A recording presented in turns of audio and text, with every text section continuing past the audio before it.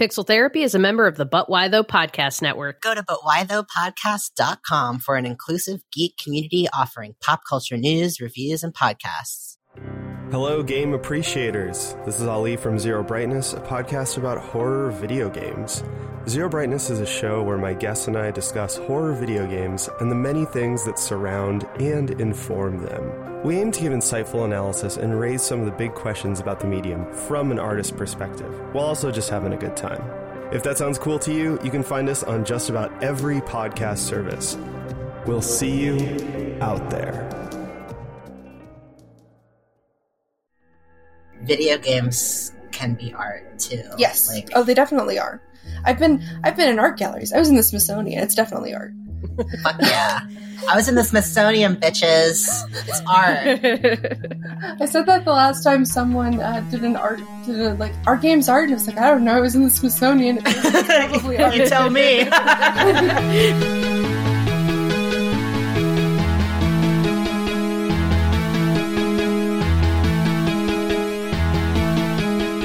Welcome to Pixel Therapy, the video game podcast where we look at the games we play through the lens of the player, where what you play is just as important as how you play it, and where emotional intelligence is a critical stat. Every other week, we bring on a guest who may or may not consider themselves a gamer to discuss the games that have made them and changed them, and all the feelings they have about our favorite pastime. I'm your co-host, Jamie, pronouns she, her. And I'm your co-host, Spencer, pronouns they, them. And this is Pixel Therapy. Some new and noteworthies for everyone this week. Our March Patreon bonus episode is up on patreon.com/pixeltherapypod. You can go over there, and for just $2, you can listen to Spencer and I pick our fantasy lineup of 2021 game releases. Hear about all the games we can't wait to play this year, or in some cases can't wait to watch other people play, because I'm at least a very big chicken. Mm-hmm. Big chicken. But I want to see that big, tall, scary lady. I want to see her. What is it? Yeah, people want her to please step on me, big, scary lady. It's like fantasy football. Basically what we're doing, it's like a drafty kind of thing. Well, you drafty the games. So like fantasy football, but way nerdier. And if it makes you feel any better, Jamie had to send me many paragraphs about how to do it and walk me through it and hold my hand, because I was very nervous because I don't know anything about sports. So I know it sounds scary. You hear fantasy football, and a lot of images pop in your head, but it was a lot of fun, and I really like the website. So yeah, come join us. Yeah. Come listen to the episode and check that out over on Patreon. Every month on Patreon, Spencer and I are dropping bonus deep dive episodes, which is just the two of us digging into fun topics. So if you want more Pixel Therapy, you can head on over to patreon.com/pixeltherapypod and check it out. If you're not up for contributing on Patreon, no worries. You'll keep getting your biweekly dose of Pixel Therapy on your podcast service of choice. Mm-hmm. However, if you want to know how you can support the show for free, rating and reviewing us on Apple Podcasts is actually a huge help. If you like what we do here on Pixel Therapy, come let us know. We'd love to read your thoughts and feelings on an upcoming episode. Maybe add a new segment. Oh my God, please. Please give us a review. All right, that's enough of that. Time to get cozy, pull up an armchair, feel free to lie down on the couch, and let's talk about our feelings. Spencer, how are you doing today? Well, it's been a rough week. Mm-hmm. I feel like I keep saying that, which I hope y'all know I'm not. Things are generally, I have lots to be thankful for, and I'm generally, I think, doing well. I have been having a lot of weird dreams. Sorry, this is such a tangent, but I have been having a lot of weird dreams lately because I'm in the process of hashtag mental health awareness. I am in the process of switching medications because I have anxiety and depression and complex PTSD, and so I treat that with a couple of medications, and sometimes SSRIs, prescribers or psychiatrists, people who prescribe you the medication, are kind of we don't really know how it works. Some work and some don't. You just got to kind of try stuff. But I've been on Prozac for a year, and it just hasn't really been working. And so I'm in the process of weaning off of it. But in that process, I think my sleep's been a little weird, and the dreams I have been visceral and vivid and frightening in a way that has been new. So that's been an adventure. It's just a really fun backdrop to just everything that's happening in the world right now. We are recording this episode on Saturday, March 20th, just to give folks a sense of when this conversation is happening. Mm-hmm. But it's just been a really sad week here in the U.S.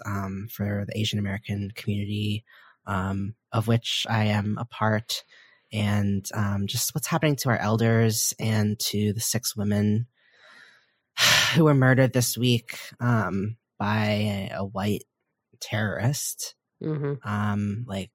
Let's be real. It's been painful too. Just it feels like the way the media has been covering this event is just indicative of the way that like Asian women are kind of grouped together and anonymized, where the white dude who like caused all this shit is his name and his face and his story are plastered everywhere. Just the way we think of Asian women, the way we think of sex workers, misogyny. It's just, it's been rough. And I wish I had, I guess, better words to communicate like what I'm feeling. And I think it's hard feeling so distant from my family too right now. I guess I'm glad in some ways that my grandmother is mostly spending her time at home these days. But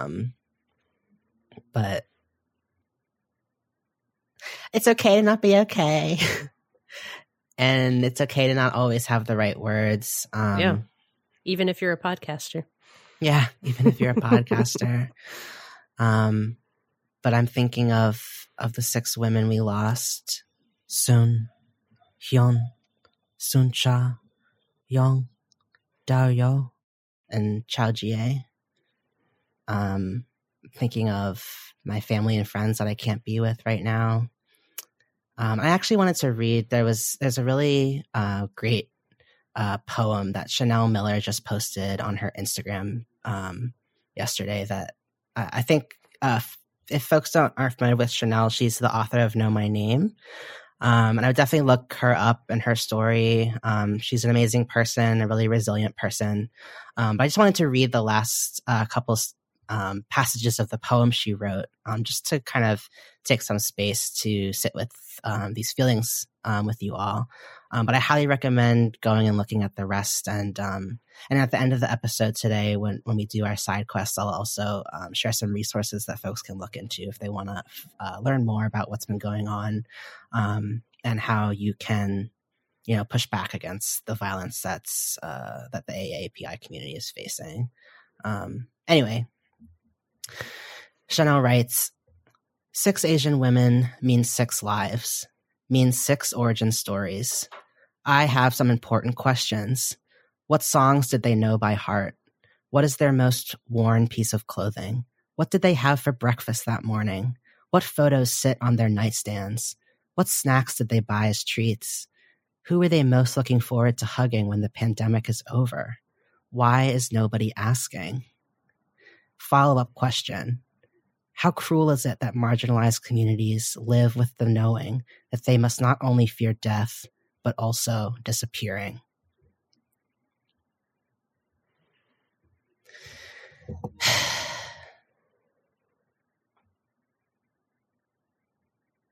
So, yeah, it's been a hard week, but I just I just want to send love out to my other Asian diaspora fam, and thanks for giving me the space, Jamie, to share some of these feels. And absolutely, yeah, I thank you for that. I just wanted to take that space, but I also am excited to have this time to talk about something that brings us joy, video games. This is a video game podcast. Just I just like to remind folks of, because we often just tend to go off the rails a little. Not off the rails, but I think one of the things I love about this space is that we can, we talk about games, but we're also living in talking about them through this lens of our identities and our experiences, and just finding the connections between our love of games and the other things that make us human. And so this is part of that. And thanks for being along for the ride. And one thing I did want to talk about was this morning, just as a way to kind of, I realized I was so busy this week and also just so consumed with the news and such that I wasn't really making any time to just unwind and play something. So I did finish Firewatch this morning, which is the game I was talking about last episode, where essentially it's like a walking simulator. You play as Henry, and you are a fire lookout volunteer in the Shoshone National Park in Wyoming. Okay, so one thing I wanted to say is I was a little too gay for this game in that the game has no fast travel, and you literally have to pull out a hiking map that is literally like a real hiking map that just has lines on it and freaking terrain. I can't read that shit. Yeah, you gave me a compass, but I cannot tell you how many minutes. I feel like half of the full gameplay time was me standing there zooming in and out of the map and crying because I could not figure out how the F to get somewhere. Oh, so no. That, I'll admit, my ineptitude reading maps did kind of take me out of the emotional zeniths of the end of the game, because I was supposed to be running location to location. I was like, oh my God, where am I? Who's dying? What? Literally lost in the woods. Yeah, but the game, really, really interesting, tight narrative adventure. I highly recommend. I didn't want to spoil it too much. I think the joy of the game for me was going into it knowing as little as possible about the story. Yeah. So I don't want to spoil the ending, because it's a very quick game. I think you could play it in 4 hours, honestly, if you had the focus and can read a map better than old Spency. But yeah, really great experience. And again, I just appreciated the through line of I think the story really invites you to take from it what you want to. I think you could end the story with a bunch of different perspectives on the characters and readings on their behaviors and their flaws, and I just love that the game doesn't tell you how to feel. Yeah. Well, I'm really, really glad you enjoyed it. We'll have to have a spoiler-filled discussion off the air. Yeah. I guess my question that you could maybe answer without spoilers is what was your feeling of the overall narrative? Were you on board for how everything wrapped up narratively, or did you? Yeah, I don't know. How did you feel about the narrative overall as you got to the end of it? Yeah, I have seen critiques of it. I guess I haven't seen many. I know that their critiques exist. I enjoyed it. I found it realistic. I think that the game is grounded. It feels real in a way that I don't often get from a lot of games. I think that if they had tried to push the story too hard, then it would have maybe ruined the experience and the magic of the game for me. But I honestly felt like maybe it wasn't what I was expecting, but I think that it fit within the world of Firewatch. And I think that it served the purpose of taking the characters on the journey that they needed to go on. Mm-hmm. What do you think, though? Do you disagree? Well, it's been a while since I played it, so I don't even necessarily remember the exact narrative beats. But I do remember leaving the game thinking that there is an element of mystery and dread to the game. Mm-hmm. And I think I left the game thinking that I would have been more interested, and this would just be a completely different game, so maybe this isn't even valid feedback, but I would have been more interested in the story if they just left the entire mystery component out of it. I would have been just made it about the two characters. Just made it about Henry and Delilah, and Henry processing what's going on in his personal life that he's avoiding with his partner. Yeah, that's a great point. I do feel like the mystery sort of overtakes the latter half of the story, and it doesn't even become about the two characters anymore. And also it almost kind of leans so much into being cinematic, and it feels like a movie like a thriller. Yeah. And yeah, I hear that. I when you say that, I agree. The characters are kind of lost. It's like I wanted an indie movie or like a dramedy, and I got a psychological thriller. Yeah, like a drom-com. Yeah. Rom-com dram. Yeah, and I feel like the game, like in those first, I mean, I think where you were at in the game when we talked last time. Yeah. Like, I do think it was a different game. Yeah. And it hits a point where it goes into this, the psychological thriller narrative, and it just dramatically changes the game for me. And I was really on board with what they were doing in the first 1 to 2 hours and wanted more of that. But I still think it's it's still a game that I really love and that I think people should play. I think it does so many interesting things. And I'm sorry he struggles so much with the map. I remember thinking the map was such a cool mechanic. Yeah. Just such an interesting way that you actually pull the map up in game, and like you can see Henry's hands holding it, and you're actually navigating that way rather than the game giving you just a point on the screen to walk towards. You have to actually find your own way through things. I do remember getting lost and confused sometimes. Like, I think that's very real, but I also thought that was kind of part of the experience they were trying to give you. But then I do think that that's like at odds with some of this other stuff that they're doing with the narrative as you go into the game.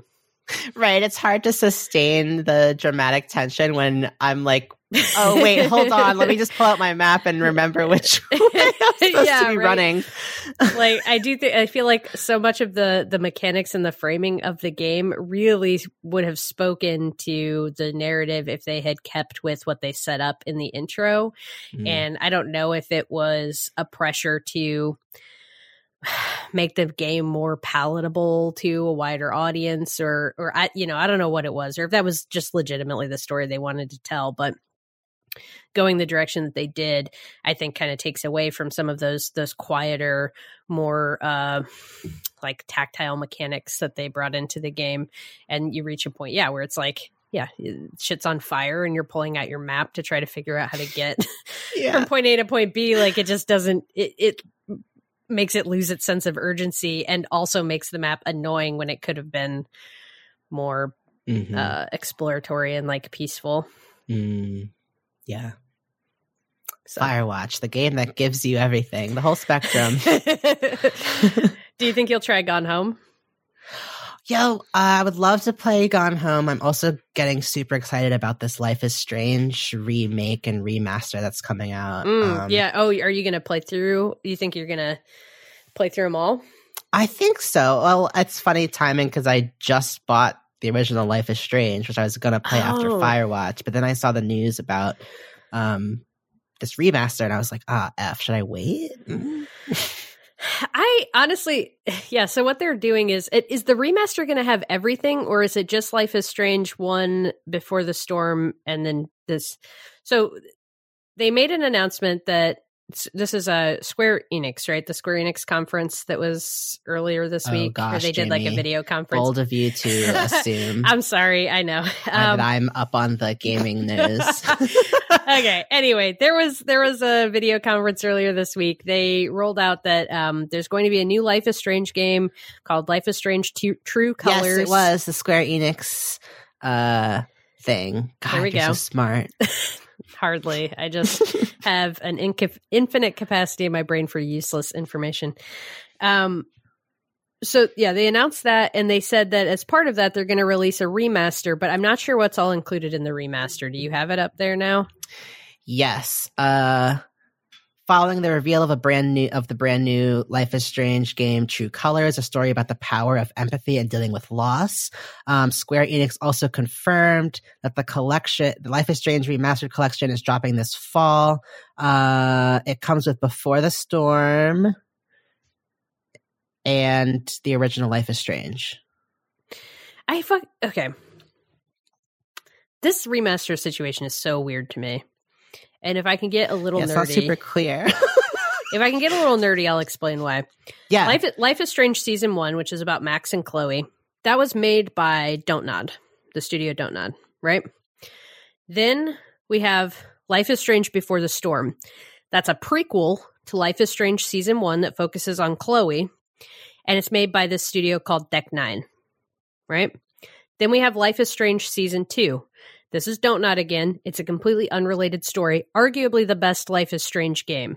However, they spread the episodes out too far, so it took like a year and a half for all of the episodes to come out, and it was largely ignored by games media. A really, really fucking good game about two young brothers, Latinx brothers whose father is killed by a police officer, and they're fleeing the country. Trying to flee the country. But it's like this story of the little brother has the ability to move things with his mind, and his older brother is trying to protect him and hide that fact from people. So it's them trying to like navigate that space. And you play as the older brother, where you're trying to like impart good parental advice on your little brother. Really fucking good game. That's Don't Nod. Then Don't Nod gets bought by Microsoft. We get Tell Me Why, right? Which is essentially Life is Strange, but they don't actually call it Life is Strange. Yeah. Right? That's exclusive to Xbox. Now, here comes Deck Nine saying we're doing a new Life is Strange game. So clearly, Square Enix still owns the Life is Strange brand, and Don't Nod isn't able to make Life is Strange games anymore, ? Oh, so they're calling it something else? Right. So Don't Nod did, when they released Tell Me Why, it was just Tell Me Why. They didn't call it Life is Strange, even though it was like very much a Life is Strange-esque game. Now Deck Nine's coming out with this remaster. They're remastering the first season of Life is Strange, which is a Don't Nod game, Before the Storm, which is a Deck Nine game. They're skipping Life is Strange 2 altogether. Right. And then pairing that up with True Colors. I don't know. It's just weird. It's weird to me. Also, all of these games came out on PS4 and Xbox, and this remaster is for PS4 and Xbox. So it's not even specifically PS5, and it's not even like specifically remastered to run on PS5 and the Xbox Series X and S, which it will run on those consoles, but the fact that they're not like upgrading it to that level is just like, what? I don't know. It's very odd to me. I don't quite know why they're doing this, why they're repackaging it this way. I hate that Life is Strange 2 is left out altogether, though I have to assume it's some sort of like back-end marketing weirdness because of the way the two different developers and all the ownership with Microsoft and stuff is panning out. I'm excited for True Colors, but this remaster situation just looks weird as hell. Yeah, wow. Oh my God. So that's my nerdy, I'm confused take. Yeah. I mean, I'm sure the remaster will run a bit better, but I mean, I don't know. If you already bought Life is Strange, I would just play it. It looked good. It ran fine. Like, okay. They're very, they're like it's like hand-drawn art kind of style game anyway. It's not, I don't think the graphical fidelity is what makes that game what it is. So that's my 2 cents. Okay. Well, then maybe next time we talk, I'll have played Gone Home and Life is Strange and something else too. Let's see. Let's see what we can throw in there. Yeah. All right. But anyway, enough about me. What are you playing? Never enough about you. I am playing Signs of the Sojourner, or I guess you could say I've played Sojourner. Yeah, Sojourner. I looked it up before this, and I'm still like, Signs of the Sojourner. Anyway, Signs of the Sojourner is the debut game from the indie studio Echo Dog Games. It was originally released on PC in May of 2020. Just came out on PlayStation March 17th, 2021. It's also out on Xbox and Switch, but I played it on PlayStation. This game actually has some writing from our episode 9 guest, CC Jiang. Yeah, they contributed to the writing on the game. They're listed as an additional writer. Oh. This game is super cool. For some context, I have technically completed the game, but it's the kind of game that's set up that you want to play it multiple times. So I probably will play through it again. It's a total run was like 4, maybe 5 hours of playtime. Okay. It's described as a narrative deck building game. So you're playing with cards, and it's about communication. Let me explain a little bit. The way what happens in the game. First of all, it's set in like a slightly futuristic world, but like very realistic future. So this is, the effects of climate change have really started to impact the planet. And folks are kind of, they're living without all of the resources that we have today. There's cities that are underwater. There's folks who are going without water, have very limited water access to resources. Towns have become very isolated communities that are really looking out for themselves and wary of outsiders. And you are a person who has taken over your mother's shop in this town called Bartow. And the way your mother would get items to sell in the shop to the citizens of Bartow is by going on this caravan that goes all through the neighboring towns and buys things from their local vendors and then brings them back to Bartow to sell them to the local residents. So you're a sojourner. You're going to go on this trip, and you do this monthly to bring supplies back to your town. When you're on your travels, you have to have conversations with the people of the other towns in order to be able to negotiate getting goods from them. You have conversations in this game not through picking dialogue options in a dialogue tree, but instead by playing a mini card game with the people that you're conversing with. So the cards in this game they start out very simple. Your initial deck has just triangles and circles. Each card has a symbol on the left and the right. When you're in conversation with someone, the cards are being laid down left to right. Each person plays one card at a time for the most part. And you're trying to match the symbol on the right-hand side of the other player's card with the left-hand side of your card. And that keeps a conversation going. So let's say starting a chain. Yeah, starting a chain. So let's say I'm talking to someone and they lay down a card that has a triangle on the left and the right. I have to lay my card down to the right of their card, so I need to match a triangle. So I could play a card that has a triangle on the left and a circle on the right, or I could play a card that has 2 triangles on it, so on and so on. You get cards that have different abilities that do different things that allow you to for example, there's a card called Accommodate, and it just duplicates the symbols on the other card. So if someone played a card with 2 triangles and you play the Accommodate card, it turns into a card with 2 triangles. You're going through different rounds of these conversations, and there's usually an allowance for failed states in the conversation. So that's indicated by these little squares that they put at the top of the screen. So, for example, I might go into a conversation and I see there's 2 white squares and 3 black squares. That means the conversation will end when I get through 2 white squares, which is 2 positive strains of conversation where we complete a line with our cards, or if I hit 3 negative conversation threads, meaning we don't complete a line with our cards. If you're completing the negative, the black ones, then that means that the conversation doesn't go anywhere. You guys don't connect. They might get mad at you. They might say, why are you being mean to me? They might say, stop talking to me. If you're completing the positive ones, then it doesn't necessarily mean that the conversation is exactly what you would want it to be, but it plays out and you're able to communicate with each other. Okay. I really like this game, but I think I like the theme and mechanics maybe more than the way it actually I don't know if it wasn't always fun to play. What happens as you're going around the world, I said you start with a deck that has just triangles and circles in it, but as you travel, people use all kinds of different cards. You start out going to places that use triangles and circles, but then you very quickly start going to places where, okay, here's somebody who talks with triangles and squares. initially you don't have any cards that have squares on them. So sometimes you can fumble your way through a conversation with just the triangles you have. And like the conversation's very up and down, but you get there and you get a positive connection with them. Or like you just don't get the card you want in the moment and you can't connect with this person. But what happens is after every conversation that you have, the game offers you anywhere from 2 to 3 cards from the hands of the other player. So if I just tried a conversation with someone who has triangles and squares, even if the conversation failed, I'm going to get an opportunity to pick up a card that has squares on it. However, you can't increase the size of your deck. So you have, I think it's 8 cards in your deck. You always have to swap them out.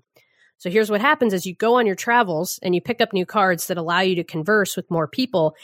At the end of the month, you have to come back home and talk to the people in your hometown, in particular, your best friend who's running the shop. And you start to lose the ability to talk to the people that you're friends and family with. So it does this you're learning all these new languages. Exactly. It does this really interesting thing where it's language, but it's also culture. Like it's also saying that like as you're going out and you're having these new experiences and you're learning how to interact with different types of people, you're kind of losing some of what allowed you to connect with the people back home. And it's a really, really impactful because I do think to some extent, I don't know, there's a little bit of a zero-sum nature to the game that I don't necessarily agree with.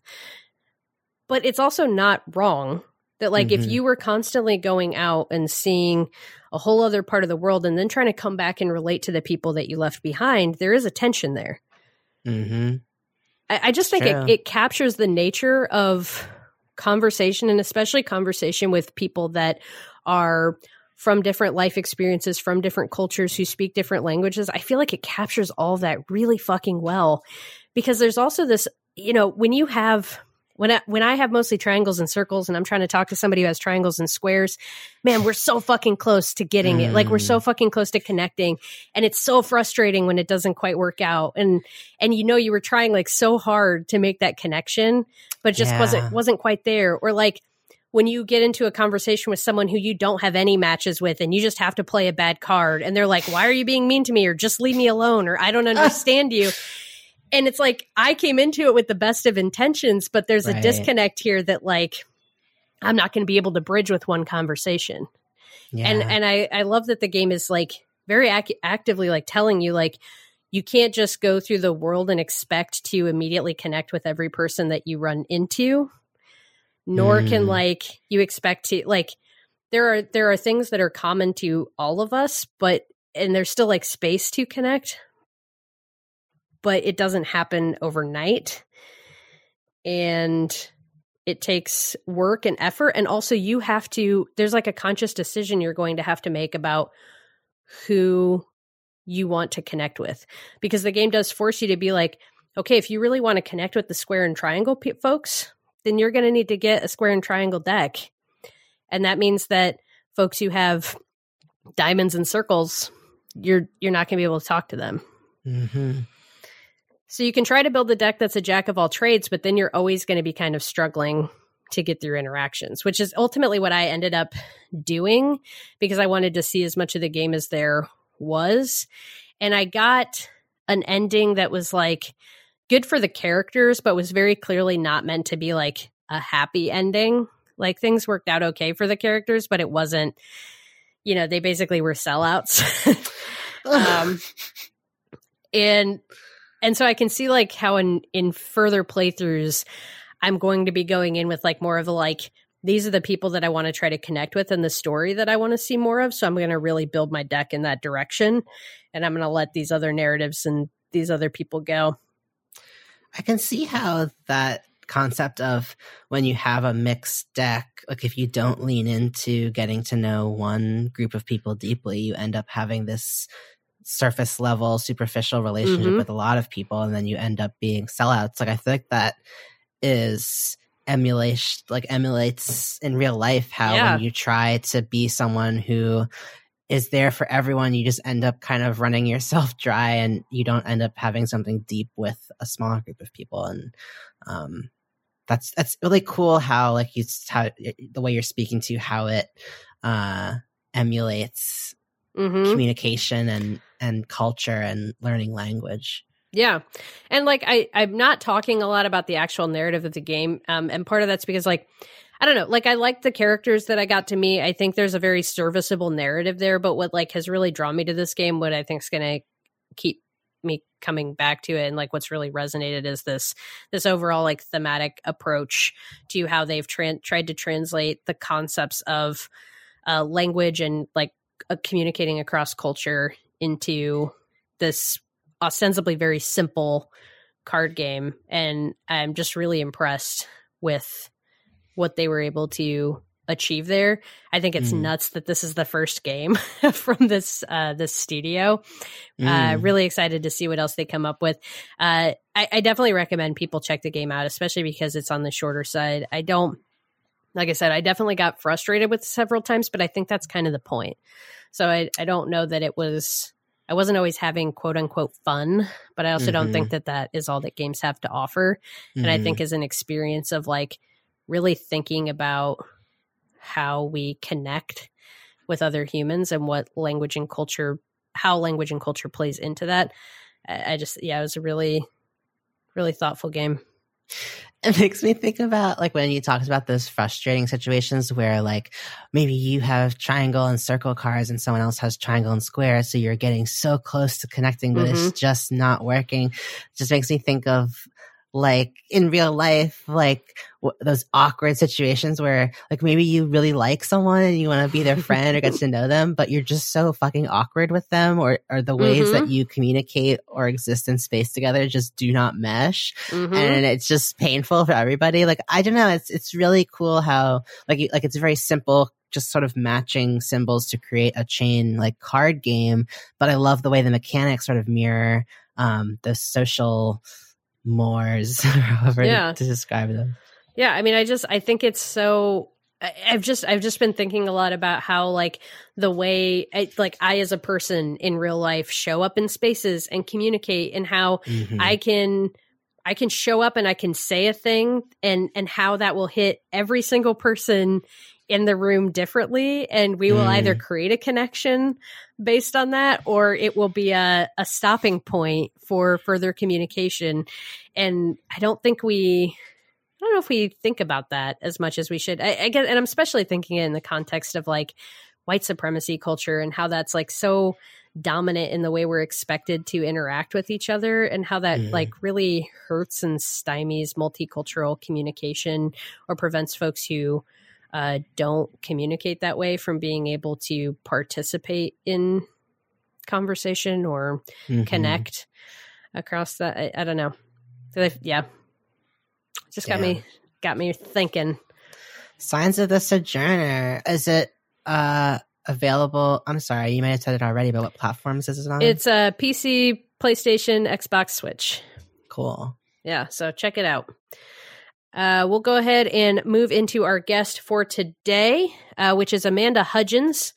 Like so many of our guests, Amanda does a little bit of everything, but their day job is at SuperSoul, which is a small game development company focused on offering dev services and training, as well as on building educational games and simulations that can integrate into classrooms and learning spaces. Amanda has a specific focus and passion on alternative controls design, which they'll explain more in the interview. We've offered a lot of different perspectives on games on Pixel Therapy, but the conversation with Amanda felt particularly unique in their approach to games as a primarily tactile experience, which games absolutely are. But it also seems like it's a piece of the experience that feels like it gets overshadowed a lot by more flashier talking points like graphics, writing, and combat systems.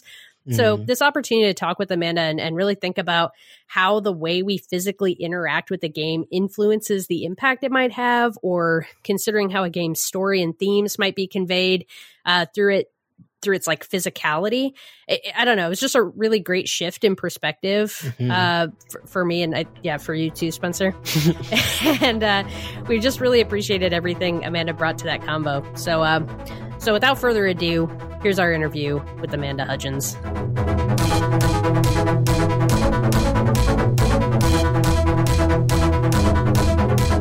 Welcome to the virtual Pixel Therapy studio to our wonderful guest. Would you care to share your name your pronouns, and maybe just a little bit about how you're spending your time lately. Sure. My name is Amanda Hudgens. I usually go by they, them. And what was the third question? How have you been spending your time? A little bit of a lot of things. That's just kind of who I am. I do a lot of different things, but right now the primary things are, I have mostly been reading and writing. And then also, I have my day job at Super Soul where I make video games, but yeah. And for the folks at home who may not be familiar, could you give us like a sentence or two about Super Soul? Oh, okay. So Super Soul is a independent games company out of Lexington, Kentucky. We specialize in a lot of different things, but we've done art games. We've done client work for people like Girls Make Games and Google, as well as other local companies like Mommy's Best Games. They just released, they're still releasing the Action Pack, which is like all their older titles just re-released, as well as Piggy Ball. And we help port their games. And then, I guess I should also mention that I make a lot of stuff on my own. Yeah. If you've heard of me, and you have not heard of me, but if you've heard of me, it's probably because in 2019, Kotaku wrote an article about an event in Chicago where people smashed a bunch of guitars on stage. And that was my game that I made with my partner. Oh my God. And I also made a game called Sententable, which has 100 buttons. It's a 100-button fight stick. I am excited to talk more about the 1,000-button project in a little bit, but I somehow missed the guitar smashing thing, so I'd love to hear a little bit more about what that was. Oh yeah. That's one night only.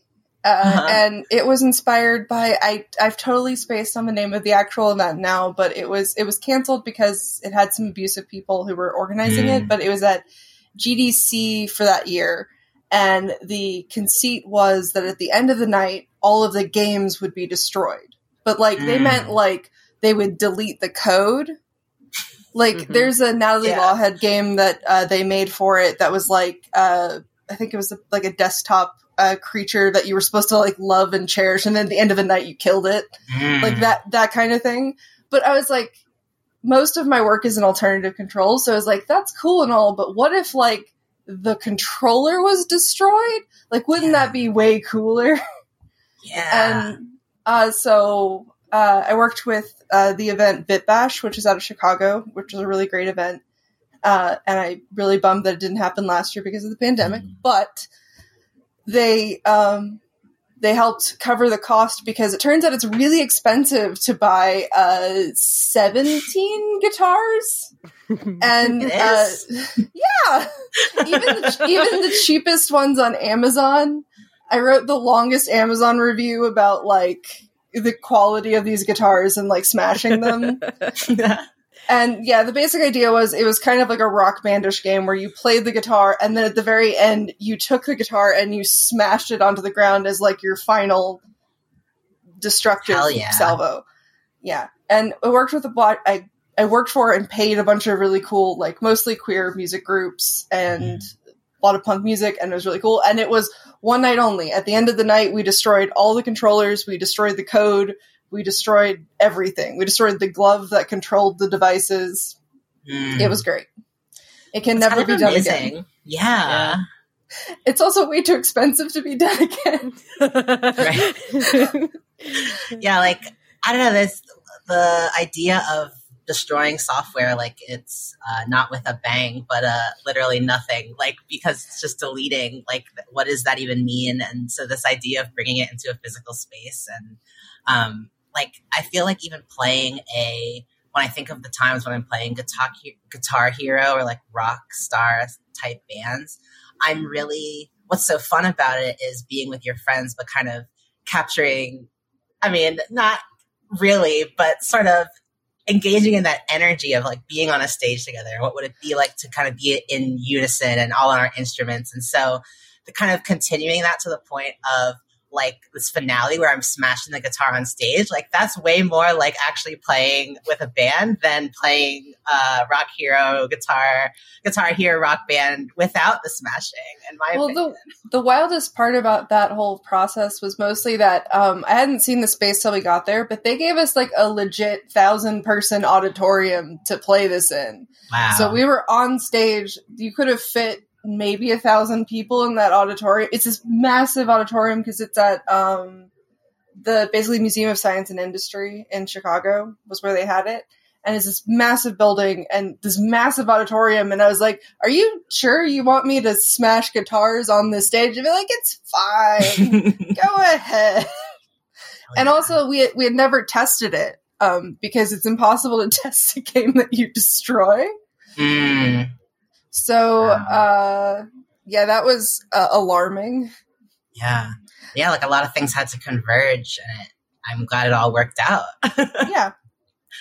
That's awesome. But yeah, if you've heard it, that's usually, if people have heard of me, that's one of the reasons, because Kotaku did do a write-up. Oh. Yeah. And speaking of your work, and like you just mentioned that you are based in Kentucky. Yes. And I wanted to take a moment to chat about that because I feel like a lot of people make the assumption that people who make games or work in media are all in these big metro areas on the East or West Coast. Yeah, they're all coastal elites. Yeah, coastal elites. And you wrote a piece for BulletPointsMonthly.com on Kentucky Route Zero, which was a critically acclaimed game that really was released over several years in phases. This was a game that we discussed more in depth in episode 3 if any folks are interested in that. But if it's all right with you, Amanda, I was hoping to just read a couple sentences from that piece and ask you about it a little. So in this piece, and again, folks, check it out on BulletPointsMonthly.com. You write, a game is never going to show you the real Kentucky the same way a series of NYC alleyway shots aren't going to show you the real New York City. But takes on Kentucky usually fall in the direction of a more rural state of mind. Vast empty fields, coal mines, cheap buildings held together by hope and grit. It'd be hard to gather from most media produced about the state that Lexington, Kentucky ranked in the top 25 of most educated cities in the U.S., right up there with Hartford, Connecticut, San Francisco, or that we're queerer than people expect. A Gallup poll states that Louisville, Kentucky is in the top 15 of metropolises in terms of LGBT citizens, or that there are more queer people in the South than other regions of the U.S. Kentucky Route Zero, the game, for all its strengths, isn't about this kind of place. It's about a Kentucky that doesn't exist. Name a game about Kentucky. There's only one. Beautiful piece, and thank you for writing it. What do people get wrong about the game development community in Kentucky? Usually they don't know that it exists is probably the thing. And like credit to Kentucky Route Zero, like Jake Elliott did move to the state somewhere between I think Act 3 and Act 4. His wife is from Elizabethtown, so he moved here sometime then. They're raising their kids here. He's a great dude. So it's super weird when I wrote the piece because I was like, man, I feel like I'm dunking on this dude, but he liked it and retweeted it. Yeah. Like, he's a nice dude. Yeah. But like it's even weirder because we're a super small community, so I've like seen him a bunch. Hi. No, it's really great. It was a good thing that I wrote it like right before the pandemic. So just take a nice year without running into him. Yeah, no, he's a great dude. But seriously, yeah, I mean, mostly it's just that people don't know it exists. There's a really great co-op out of Kansas called Flyover Indies. And I think that's still like the best name for like this region of the US in general is that people just don't realize that people make games at all.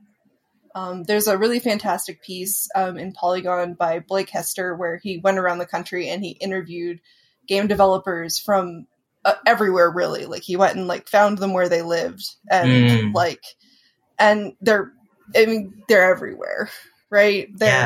I know people who make games in like tiny cabins in West Virginia and like stuff like that. And that's part of it. That's a big part of it. The other thing is that we were semi-jokingly, but not jokingly, referred to for a couple years as the All Control capital. Because for like 3 or 4 years, you couldn't go to All Control GDC without seeing a Kentucky developer there. Like, which is amazing because like that was the case with like MIT. Like MIT would always have like, or not MIT, usually NYU would always have like one person there, and also Kentucky would have one person there. So it's like we were representing a part of sort of this weird community, and people just don't know that we're here, and they don't know that we're doing weird things. Like when I would go to GDC usually, or other big events, but usually GDC, I remember at least once somebody told me, like I told them where I was from and they apologized to me. Ew. And I told them to fuck off. But, because like, what does that even mean? But like, that's usually the kind of reaction you get is like people are confused or they're apologetic or they're like, well, I don't even know what that would be like. It's like everywhere else, except I can afford to live here and you can't to live where you live. So yeah.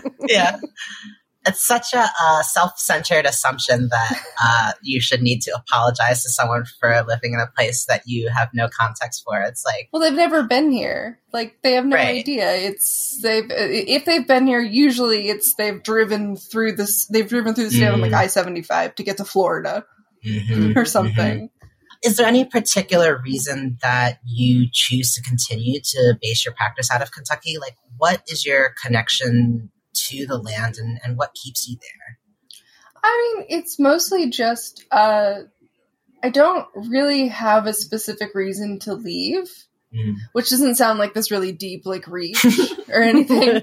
Like, I don't, like, I mean, when I was like 18, I was like, oh, I gotta get out of here, right? Like I feel like everyone feels that way when you're like 17, 18, you're like, I've gotta get out of here. But I didn't want to pay to go to college. So I got into the state school locally. So I went to University of Kentucky, for my undergrad, for both of my undergrads. And so I went to so I went to school for that here. And, because originally I applied to everywhere. I just wanted to leave the state. I wanted to leave the country. Yeah. And it just didn't happen. And then it was, because I don't know, I think at one point it became clear to me that like anything I was trying to flee wasn't inside of the state, it was inside of me. Just to put it like real bluntly, like there's nothing that I'm going to like fix by going to New York that I couldn't fix cheaper here. Also, I've got major sticker shock. Like I keep bringing it up, but I don't like. It's wild to me. Like I'll see someone post what they think is like a good deal apartment, and they're like, "Yeah, I'm leaving my apartment. You know, you guys can move in. It's $2,500, and it's 1 bedroom." And it's like, Jesus Christ. Yeah. And like, honestly, like it's not some sort of like hellscape. Like it's Kentucky. Like, I have a really good community here. We have a really good arts program, like locally, that supports us. We're working on like state funding and stuff, but like we have a good arts program here that like supports us. We are getting better with like education. Like we're growing the community here in a way that I'm not sure I could do or be a part of if I moved to a place like New York or Chicago or, God forbid, San Francisco.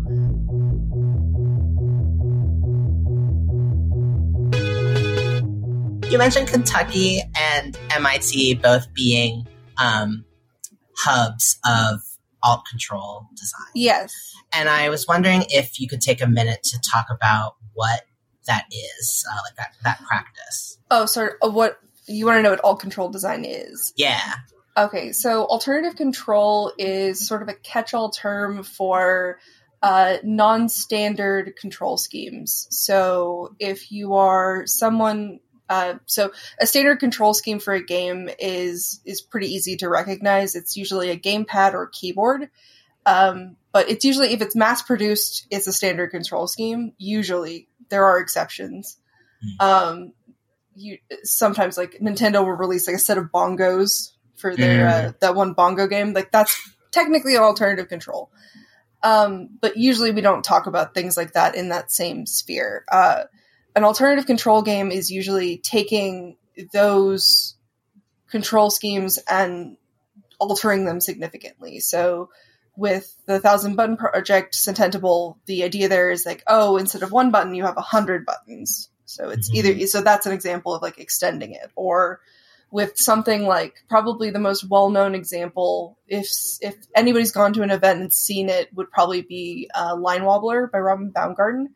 It's a one-dimensional dungeon crawler. It's an LED light strip, the kind you'll see in like TikTok videos that are around like e-girl bedrooms.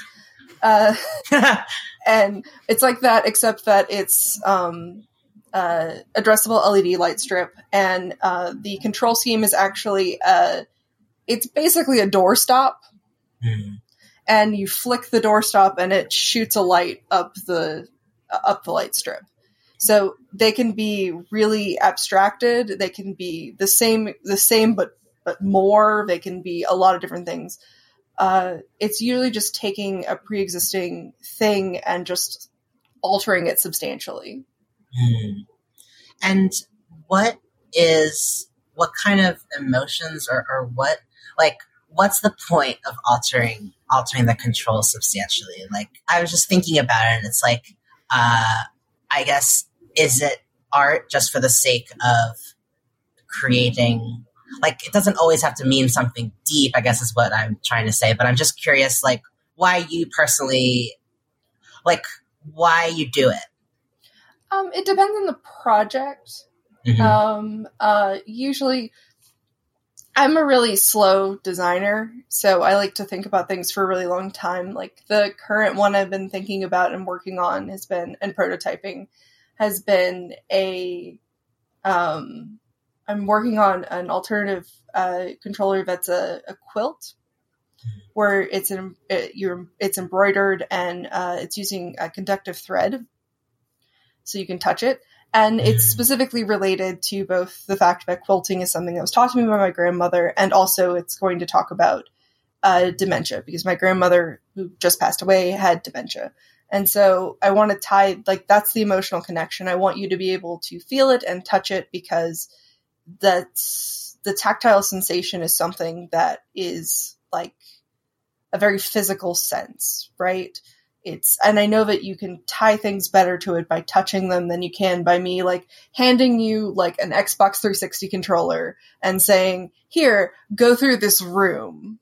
Yeah. And this room is full of my memories of my grandmother. And that's not to say that those are lesser games, because, like, I know everyone sobbed like a baby during that Dragon Cancer.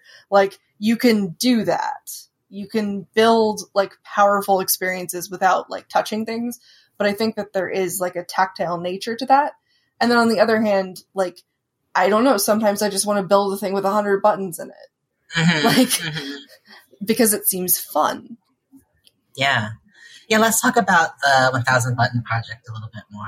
Sure. And folks, there's a website for it. It can be found at buttonsr.cool. Amazing link name, by the way. Thank you. And so you've spoken about it a couple times now, but can you just sort of like paint a visual picture of what it looks like and how it works? Yeah, sure. So it is actually an IKEA children's table that I bought from Goodwill. It has 100 individually drilled holes. Don't ever do that. Ever. It has 100 individually drilled holes, and they each have a button in them. They're in a grid of 98. There's 2 off to the side. And the idea is that each player gets 49 buttons. And those buttons randomize at the start of every round. Every button does a different thing. So they'll do attacks, changes to the shaders, visuals, and sound effects. So there's a layered soundtrack from Tumelo. And it'll basically take all of those aspects and it'll remix them based on which buttons you press. Like, you start the game and you're in a white room with 1 red and 1 blue character, and 2 minutes in, it's completely unrecognizable. 2 seconds in, it's usually unrecognizable.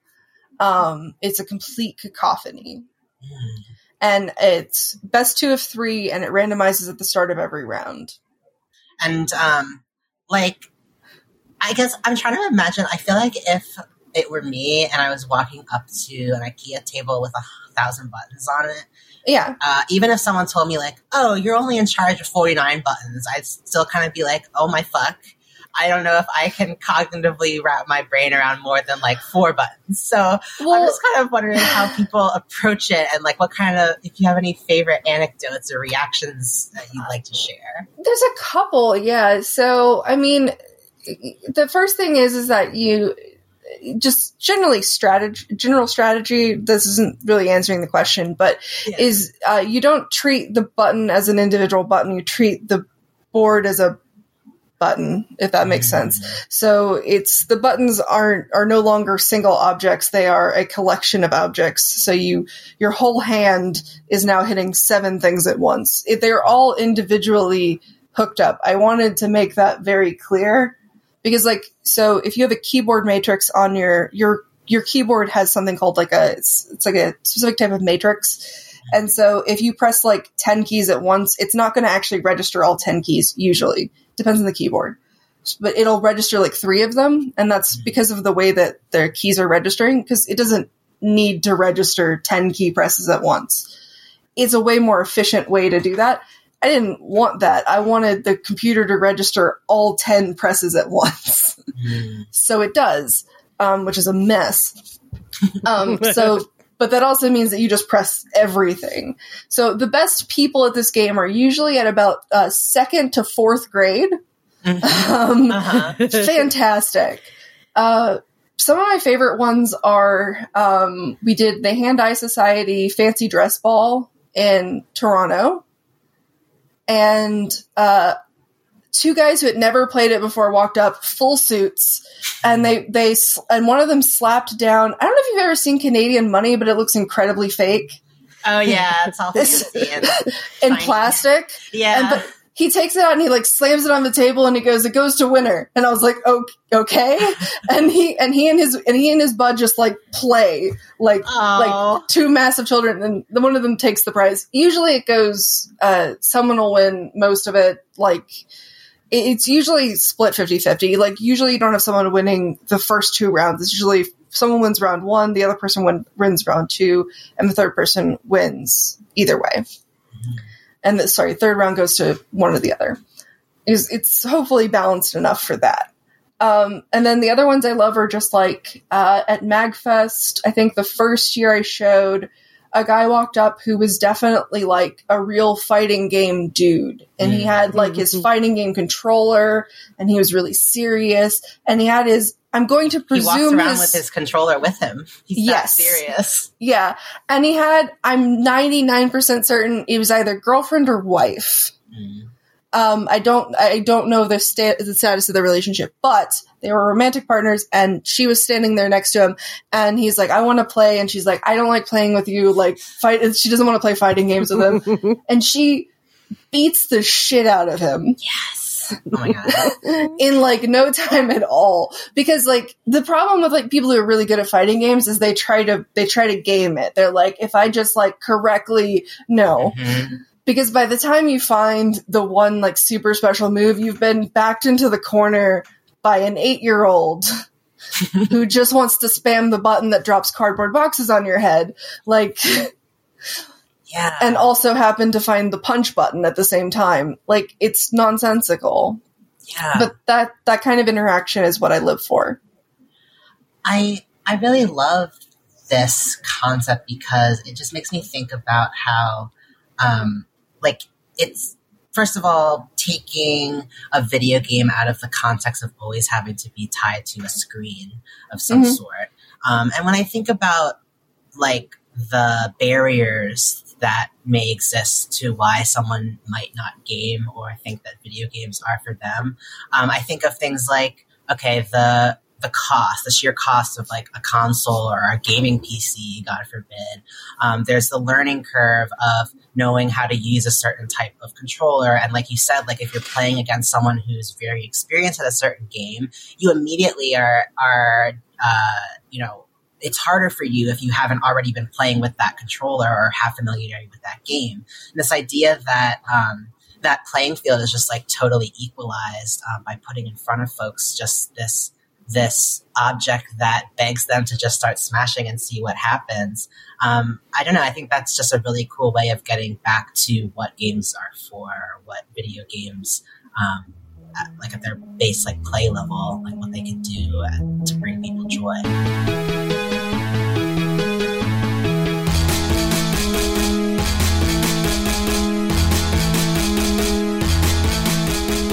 I realized I hadn't asked you, like, what's your personal history with video games? Like, have you always been someone who is a gamer? So, yes and no. So, in the sense, I've never identified myself as a gamer. Mm-hmm. Because I feel like that's, A, it's a very loaded term. And B, like, because like it calls to mind like a lot of things that I don't like recognize in myself. But yes, my parents were both really big into games. Like, my mom used to say that they didn't have like a TV. They had a TV, but they didn't have like cable when I was really little. So they would just like, they would run one of the Super Mario Brothers games, like as background music when I was really little, just so that they had like something going as like background music. I love some parents choose Mozart, some parents choose Beethoven. Amanda's parents chose the Super Mario Brothers theme music.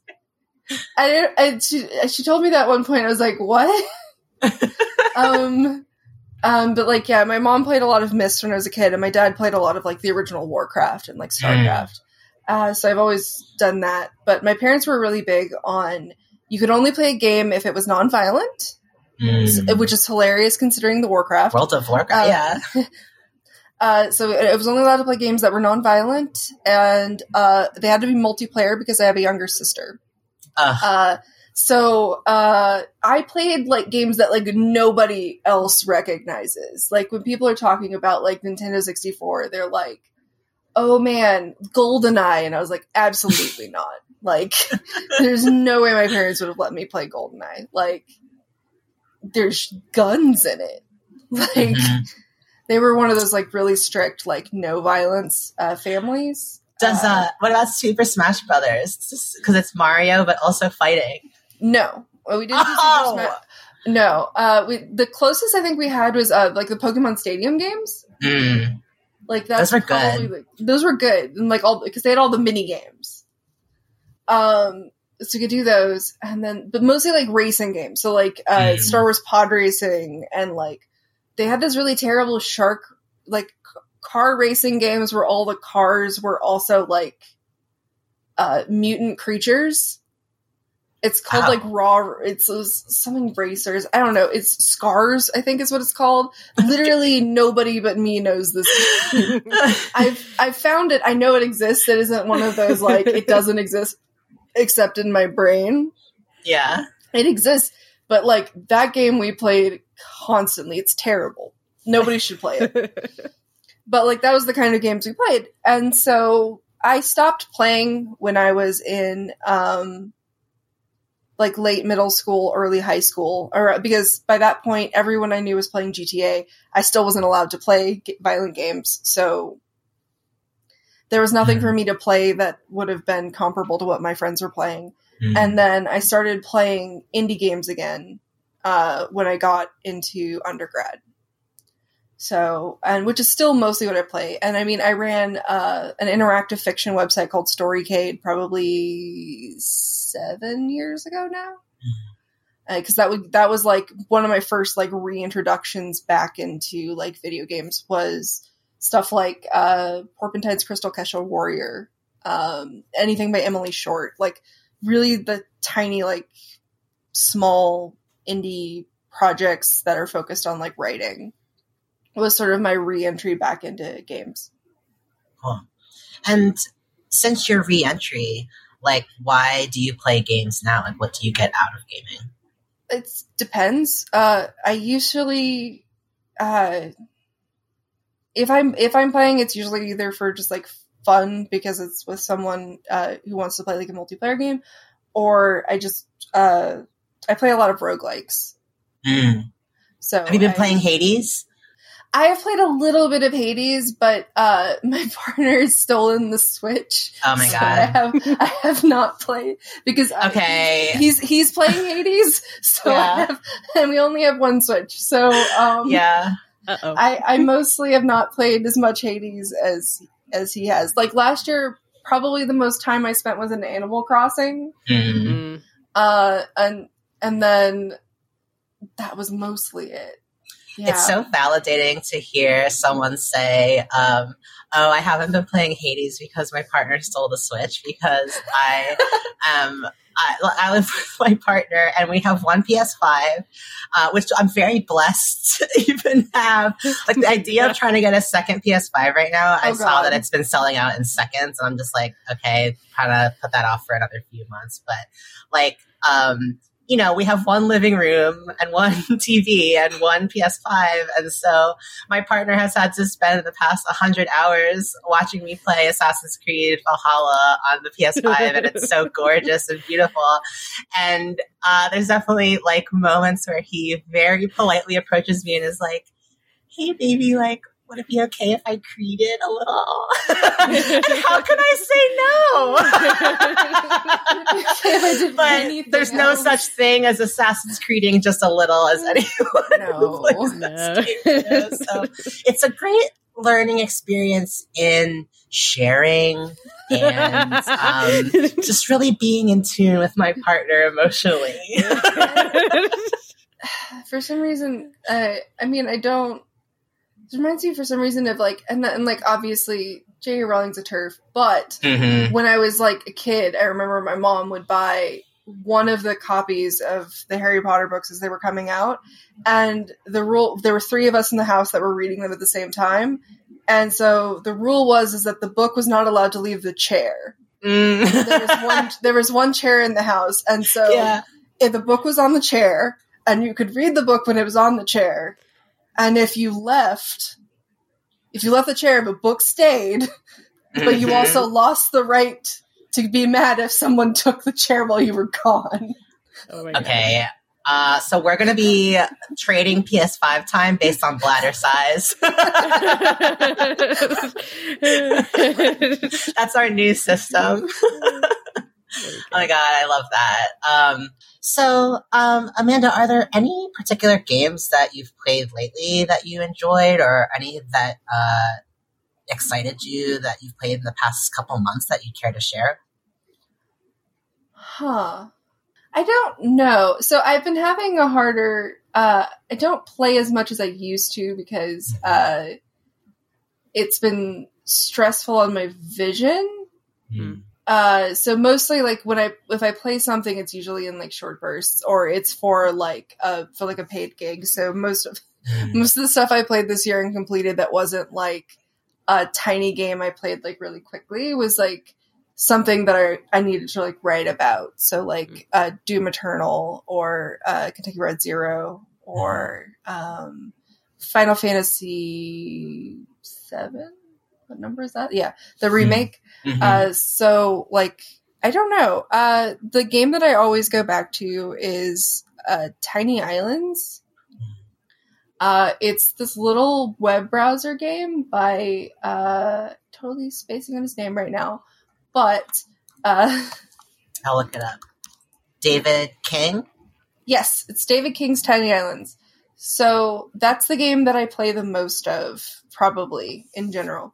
Because it's just this little game where it's like I forgot the specific type of game type it is. Like there's a board game type it's based off of, but it's this nice little game where you just like arrange stuff on a board and there are a certain amount of cards and then you select them and you place them on a board. And it's just really simple. And I like a game that's a nice like brain cleanser kind of thing that has a nice round,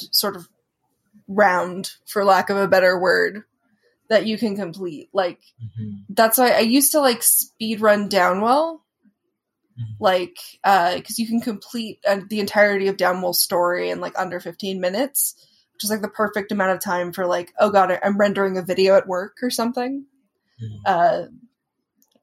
And similarly with like Tiny Islands, like it's a good like, I have to wait for something to upload or I have to do something, so I'll just play this game for like 5 minutes. Yeah. And then I will be done. Yeah, that's I just take a minute to mention, now that we're mentioning Tiny Islands, it's defined as a roguelite as well as like resource management, manageable tasks, a city sim. It's a lot of things, but it looks really cool. It actually reminds me of there's this board game called Tiny Towns. I guess this kind of visual puzzle having to do with architecture and town layouts it just works for people. But there's a really cool board game. Yeah, it just feels good. What can I say? It just feels nice. And we had a channel, we still do, for the local game development group. We have a channel that's just dedicated to it. Every day it pops up with like, there's a daily challenge. And so it pops up and it's like, hey guys, daily challenge. Here's, if you want to participate, like thread your replies. And so Cool. people will drop in and like drop their high scores and stuff. So, Aww. and we've been doing that for like a year. Yeah. Nice. That's awesome.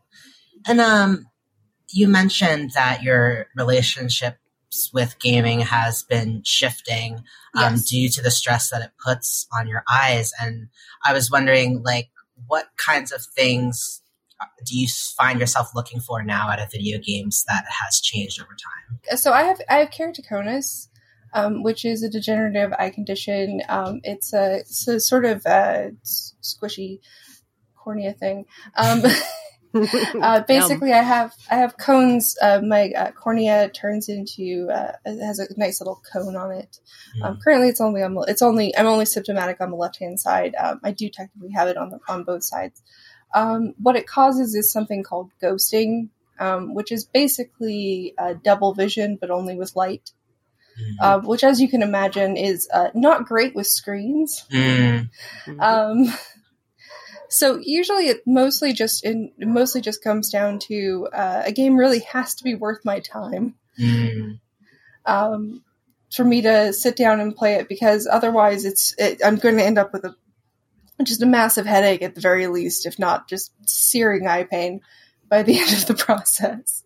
Yeah. So it's just got to be worth the time to put into it. It also just causes me to prefer games that are have a decent amount of contrast into them. So like the Doom franchise in general, I find difficult. For example, like the Doom 2016 is a great game, fantastic playable game. Everything is the same shade of red. Oh god. And I cannot tell it apart, and it just like it's miserable in that respect. So it's just like an extra level when like selecting a game is just like, do I also want to like enjoy this experience like for other reasons, or like I'll have to tap out usually earlier, or at this point I also just usually have to play during the middle of the day. And it's interesting when I think about like alternative controls, because like games shouldn't inherently have to be tied to a screen, especially because there's lots of different reasons why screens might not be the best medium for someone to enjoy a game. And like, do you ever see alternative controls being more of a mainstream application? Like, or do you think that it's more of an experiential? So yes and no. So on the one hand, alternative controls usually work really well in accessibility functions, but they're not all inherently accessibility based.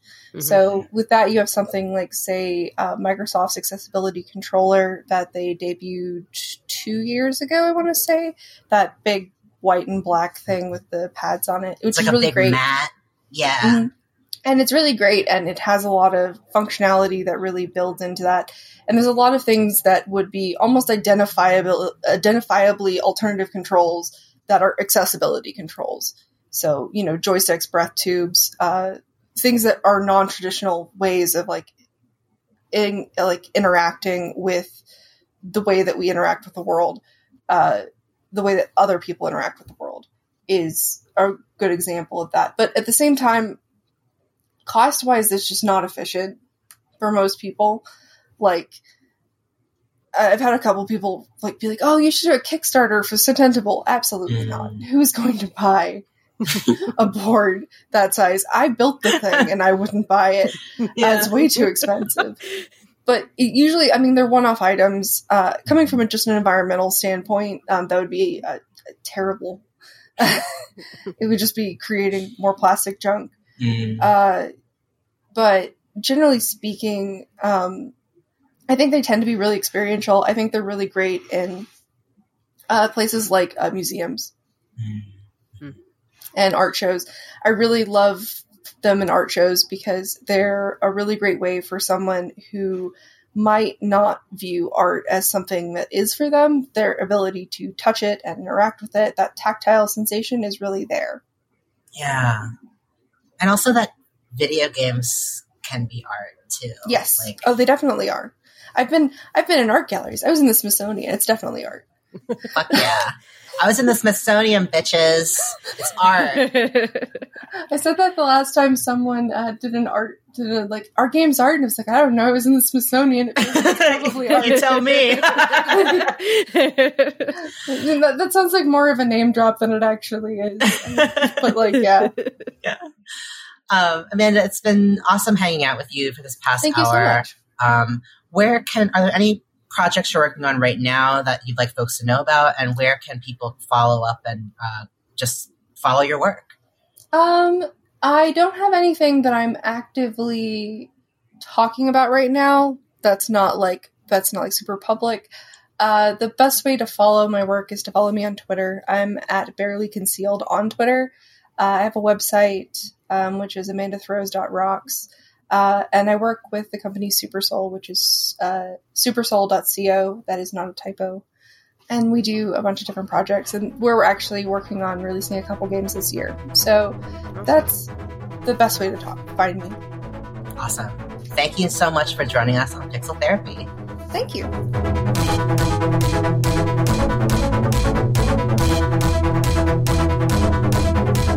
Time is up for today's session of Pixel Therapy. Thank you for tuning in, and we hope that listening to our thoughts and feelings gave you some thoughts and feelings of your own. If you want more Pixel Therapy, come check us out at patreon.com/pixeltherapypod, where you can snag that monthly bonus episode for just $2 a month, plus opportunities to get involved with the community and influence the show directly. If you're not up for contributing monetarily, but you enjoyed this episode, there are lots of ways you can support us for free, including leaving us a review on Apple Podcasts and following us on Instagram and other social media at Pixel Therapy Pod. That stuff is just as important, and we appreciate it just as much.